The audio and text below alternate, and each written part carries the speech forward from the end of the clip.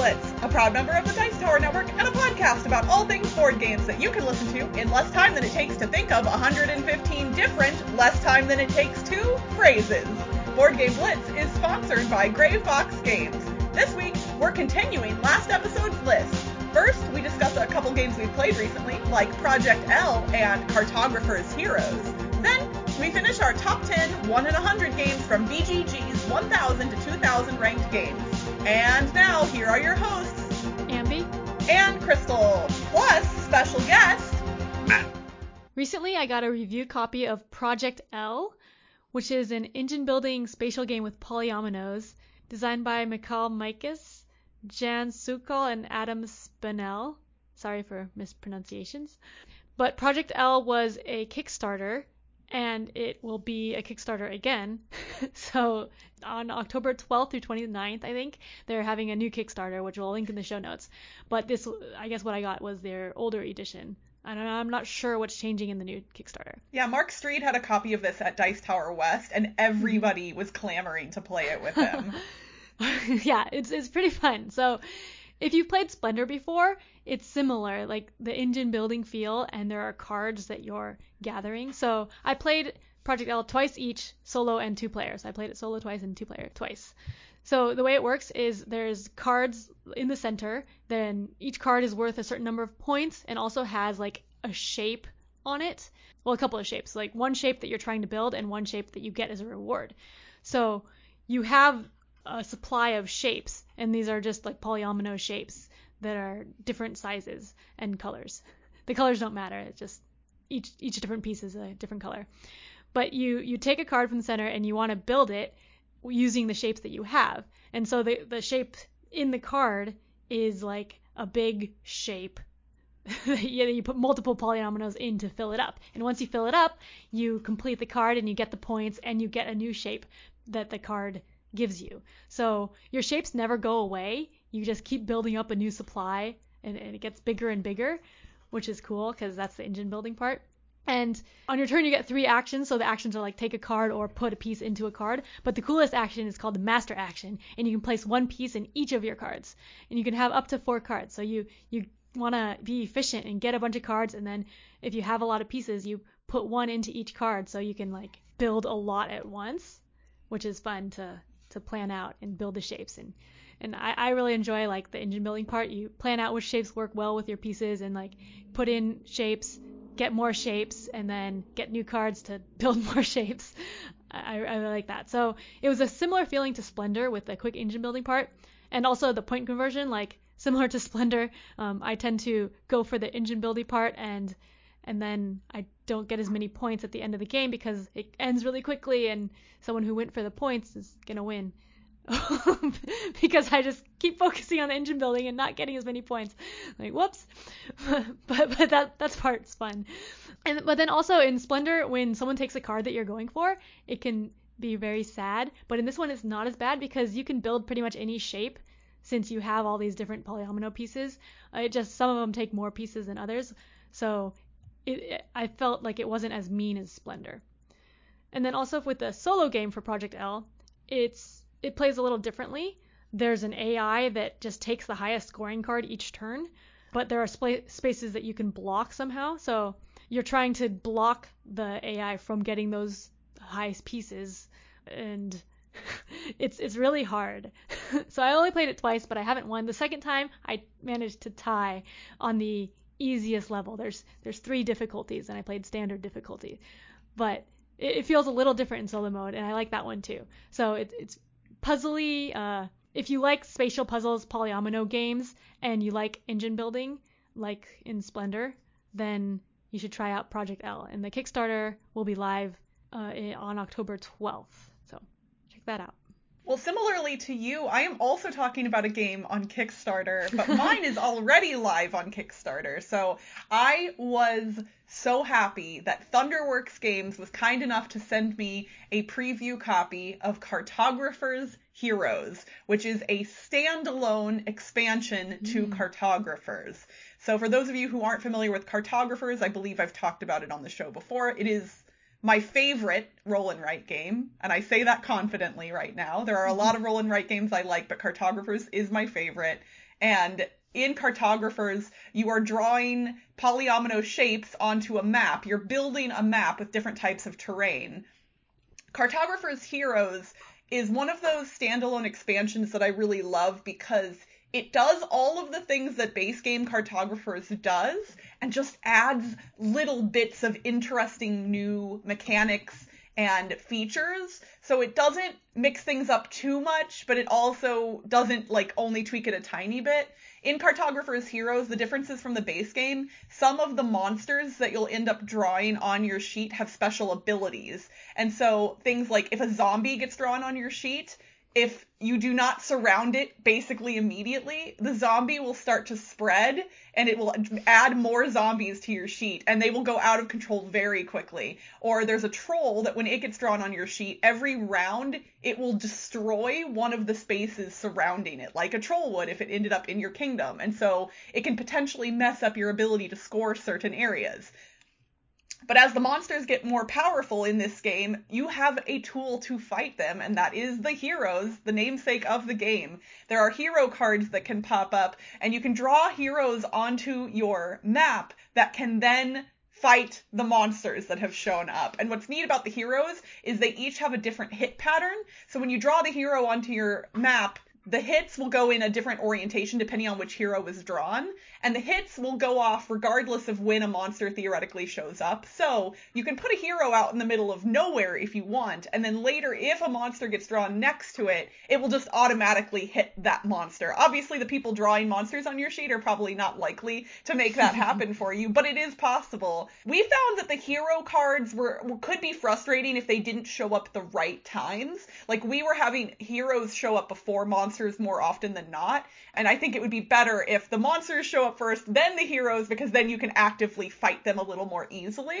Then, as part of this Kickstarter, they also have 3 new map packs. The base game itself of Cartographers Heroes comes with new score sheets that are different from the original game, but they also have new map packs that have special abilities. I only got to try one of those, and that is the Neblis map pack, the Plane of Flame, and that puts a volcano onto your sheet that is then going to explode, and the magma will flow from the volcano and destroy the land as it goes. So I haven't gotten to try the other 2 map packs, but that is just an extra little thing that you don't have to play with, but you can if you want to. I adore Cartographers. And I also adore Cartographers Heroes. You can combine it with the base game, and you can mix all of the elements together, which is interesting because base game Cartographers has cards that deal with the ruins on the map, and Heroes does not do anything with the ruins, but they were smart enough to make sure that there were ruins on the new maps, because if you do combine the games, you would need them there. So this was very intelligently designed and developed, I think, in a way that makes it really easy to incorporate the 2 games together if that's something you want to do. So let's say you're a person who doesn't own Cartographers or you don't own Cartographers yet, and you're thinking, should I buy one, both, neither? What should I do here? I honestly think anyone would be fine picking up either base game Cartographers or Cartographers Heroes and just having one of them. But I think if you're a person who really loves this game already, you've played it and you love it, I think having both does have some value because it adds new types of terrain, new shapes of terrain, and combining everything together is just going to give you more variety in the types of cards that come up, which, if you kind of memorize the deck in the base game, this would be a neat way to mix it up, so that way you'll be less certain of what things could be possible to pop up in the deck. I love it. I'm so grateful that Thunderworks was willing to send me a copy of this. I cannot wait to see the final version. But yeah, 2 big thumbs up for me for Cartographers Heroes, which was unsurprising, but yeah, I love it.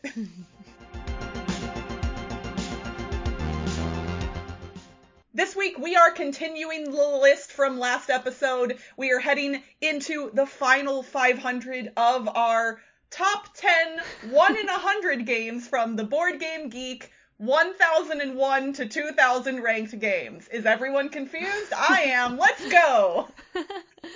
So my pick for 1501 to 1600 is a little bit of a cheat. It isn't technically, but it kind of is. So I am going with Alia Iacta Est, which is Latin for the die is cast, and this is the game that Order of the Gilded Compass is a reimplementation of. And I have played both, so this is not entirely a cheat. I really do love Alia Iacta Est, but I think Order of the Gilded Compass is better. I like the new stuff that got added to it when Gray Fox Games picked it up. But yeah, Alia Iacta Est really struck me when I first played it, and I love it a lot. I probably will not play it anymore because Order of the Gilded Compass exists, but I had to put it on here because it's a game I really love. As far as dice allocation games go, I think this is a great next step game after Las Vegas. So if you like simple dice allocation games, this is one to look into if you do see it somewhere. It is out of print, I believe, but again, Order of the Gilded Compass is not, and our sponsor, Gray Fox Games, sells it. So use the code at the end of the episode to get yourself a copy of underrated title Order of the Gilded Compass. It comes crystal recommended. My pick for the 1501 to 1600 was Dr. Eureka, which is a speed game. It's kind of a kid's game, but it's a fun game, though. Yeah. I mean, I've never played it with kids, and I like it. Yeah, I haven't played it with kids either. You have these test tubes with big marbles in them, big colored marbles, and then you're trying to get certain combinations of colors. So you flip a card over, and it shows you the test tubes with the different colors in them, and you have to pour the test tubes back and forth, and you can't touch the marbles. You can only touch the test tubes, and you're like pouring the 3 test tubes back and forth to get that combination. So whoever gets it fastest wins the card. And I always lose. I'm horrible at this game. Yeah. So I like speed games. Like 9 Tiles is one of my favorite games, and it's a similar feeling to that. So I don't own Dr. Eureka because I have other speed games, but this is a fun one. All right, my pick for 1601 to 1700 will come as no surprise to anybody who's been listening to our podcast for any amount of time, and that is Strike. So I can't pick anything but Strike in a group of 100. I mean, if Strike ever ends up against one of my favorite games, I'm going to have a really big problem on my hands as far as that's concerned. I do want to give a shout out to my secondary pick for this group, though, which is the classic game Rummikub, which I've mentioned on the show in the past. I played it with my grandparents when I was a little kid, and I got to play it again at PAX Unplugged this past year. Listener of the show, Nick Baker, and I played it together, and I loved it just as much now as I did back then. So Strike is my pick, but Rummikub gets a runner-up nod. My pick for this was really hard because there's so many good games that I like. Honestly, I don't envy you having to pick in this group. For you specifically, it's bad. Yeah, so I'm just going to say all of the ones that I like. So Strike was up there, and then there's also 1860 and 1817, which are both really good 18XX games. And then also like Pit, which is a fun bidding game. But then The Ravens of Three Sahasri is one of my favorite games. I think it's in my top 10 right now. So yeah, that beat out the other ones. It's a 2-player asymmetric cooperative game. Very unique, and I really like it. I definitely still want to play Ravens of Three Sahasri at some point. I think Elissa and I, my friend, we like playing a lot of interesting 2-player games, and I think she and I would probably have a lot of fun with it. Yeah. My pick for 1701 to 1800 was kind of tough. I struggled with this one a little bit, and I settled on Happy Pigs. Happy Pigs is a surprisingly cute looking game, but it is not cute in its gameplay, and there's a lot of really interesting strategic decisions in it. You are raising baby pigs, feeding them, vaccinating them, and eventually selling them, where they go live on another farm happily forever is what happens to them, definitely. I really love Happy Pigs. I think it doesn't get talked about enough. It's one of Yellow's best titles, at least as far as the ones in my collection. But my runner-up in this category is going to get mentioned by Ambi here in just a second, so I'm not going to mention it. But what Ambi's about to talk about was a close second for me. So Happy Pigs was my pick. I still haven't played Happy Pigs, but I think you and Cassidy both talked about it a while ago, and I had been wanting to play it for a while, but I think you would really like it. Yeah. So my pick in this category was Belrati, which was a runner-up for Crystal. Yeah. It's a cooperative game where you're trying to figure out if fake paintings So there's going to be like categories of paintings that you're trying to put in, and everyone has a hand of cards, and they're putting in their paintings. Some people are putting in paintings, other people are guessing which ones they put in, and then there's the fake artist, which is Belrati, and that's the game, the rat artist, and they're putting in random cards. And so it's all gets shuffled up, and like a lot of times what the rat puts in are things that like really match really well. So it's really hard to guess everything. Yeah, he's a good forger. So it's a pretty fun party game.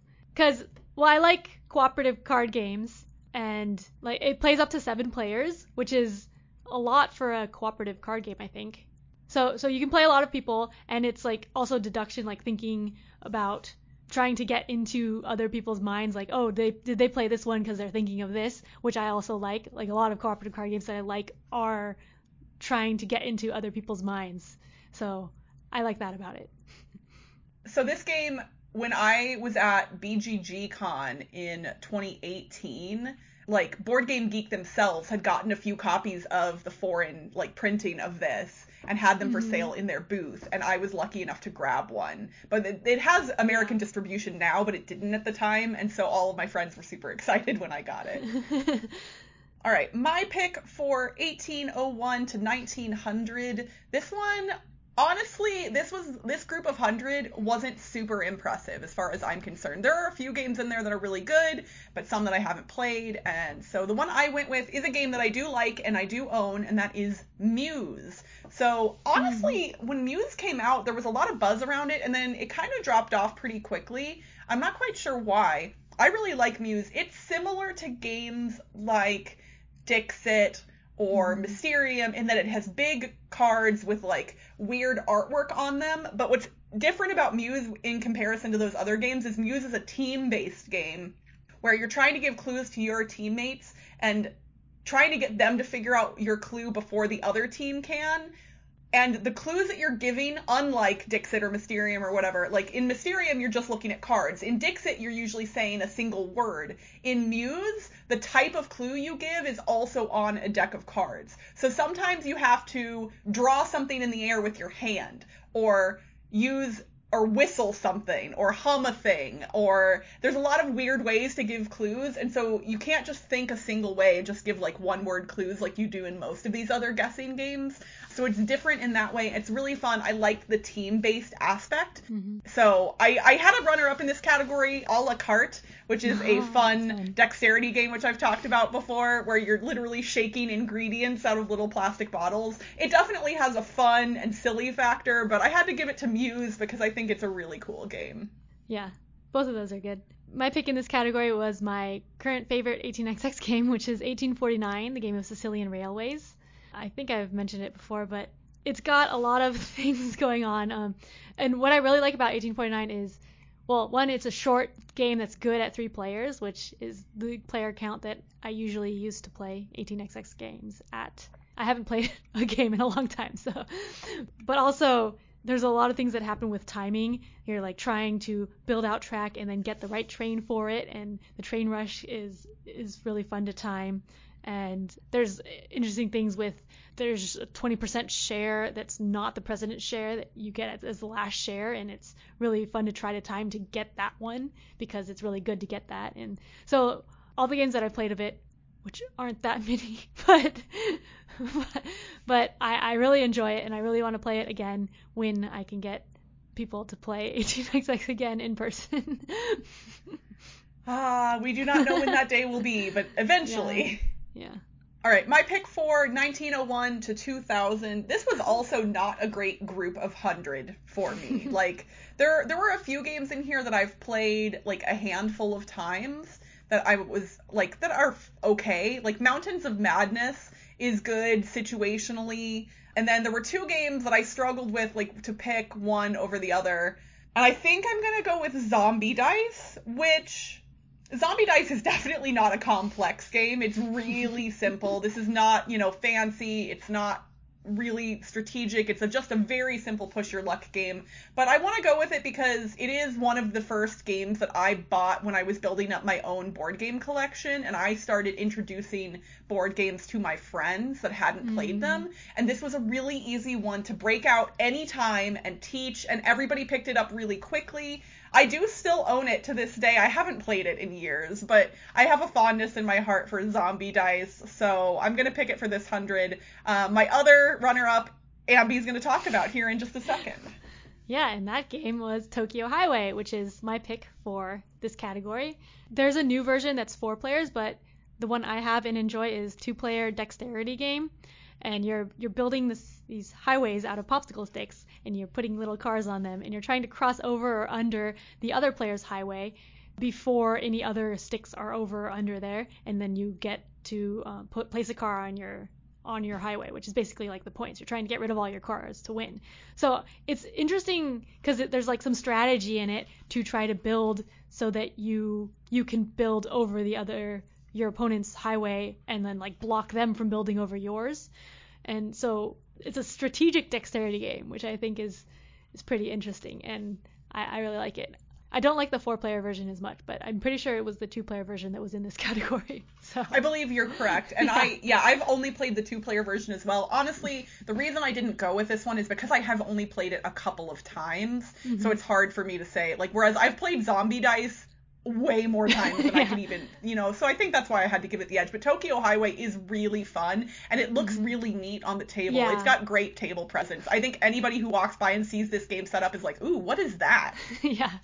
All right, so that wraps up our top 10 1 in 100 games for BGG's 1001 to 2000. You all requested this. That is why we did this list. We did have to break it up into the 2 episodes so we could fit it in, but this has been really fun going through this, and I would love to continue it, maybe a few episodes from now. If you all want to hear us continue the list beyond 2000, definitely let us know. For the record, during a pandemic, sometimes it's hard to come up with topics for board game podcasting, so if y'all want more of this, we are more than happy to oblige. So we've got our special guest, Matt, here with us tonight. Matt, of the games that we discussed this evening, are there any in our list that you've played and particularly like? I saw Mountains of Madness mentioned, which is, like you said, a good game situationally if you have a good group.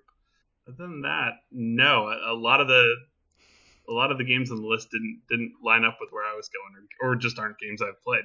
Oh, that's interesting. So what were there any in this grouping on BGG? I saw it looks like you were looking. So were there any that stood out to you in any of these in this list? Yeah, I think Indie Board and Cards they bought the license to. It was originally a game called You Dirty Rat, and they reskinned it in the dystopian universe, called it Grifters, where it's a deck building game where you everything is delayed, so you can either play the cards for their effect or use their symbols to complete a mission, but then it takes 3 turns for them to get back into your hand, so you can do a whole bunch of stuff in a turn, but then you have to wait a while to get that back, and trying to balance when you complete missions versus when you use the cards for their effects is really, really fun. That sounds interesting. Yeah, I think it's somewhere in the 1900s. Okay.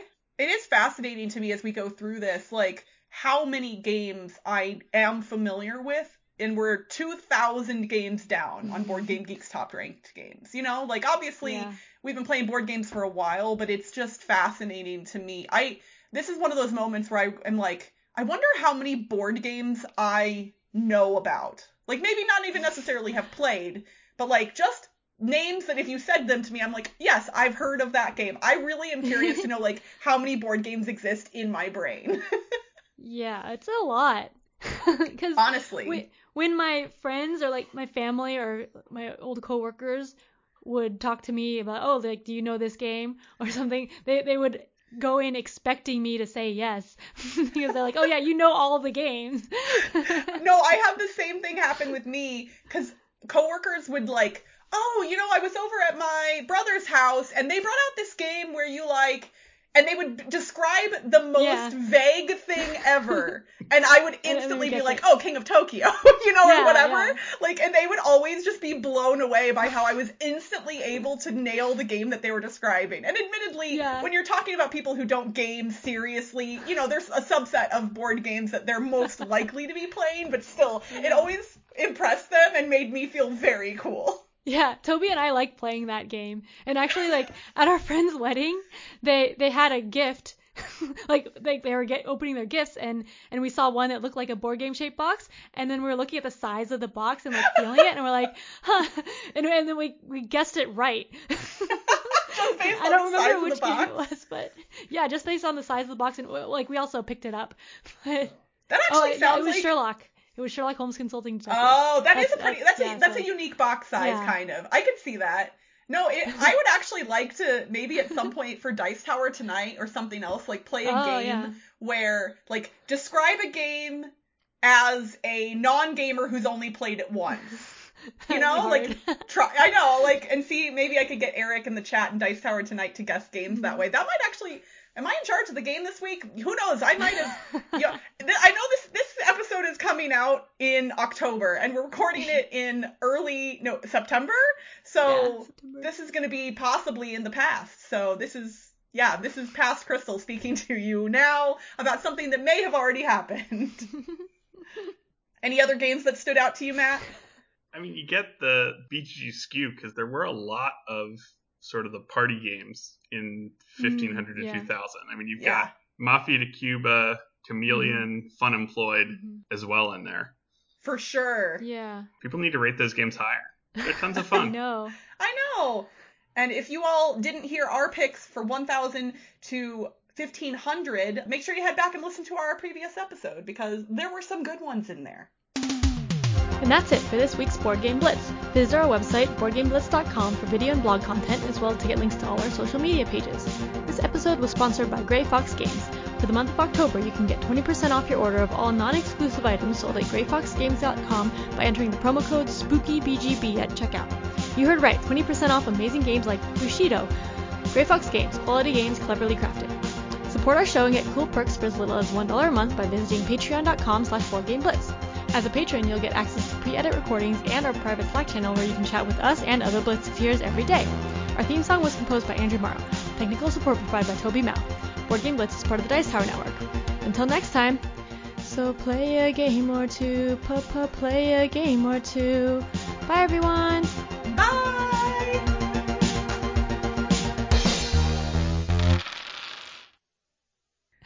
But you have these test tubes with big balls in them. Like big marbles, I guess. They're bigger than marbles, but smaller than like balls. But anyway, I think maybe you should back that up and not just say marbles. Okay. 20% off amazing games like Bushido, Grey Fox Games. Oops. Sometimes games have like exclamation points in the middle of them. Right. No, that was just me trying to make it exciting. Okay.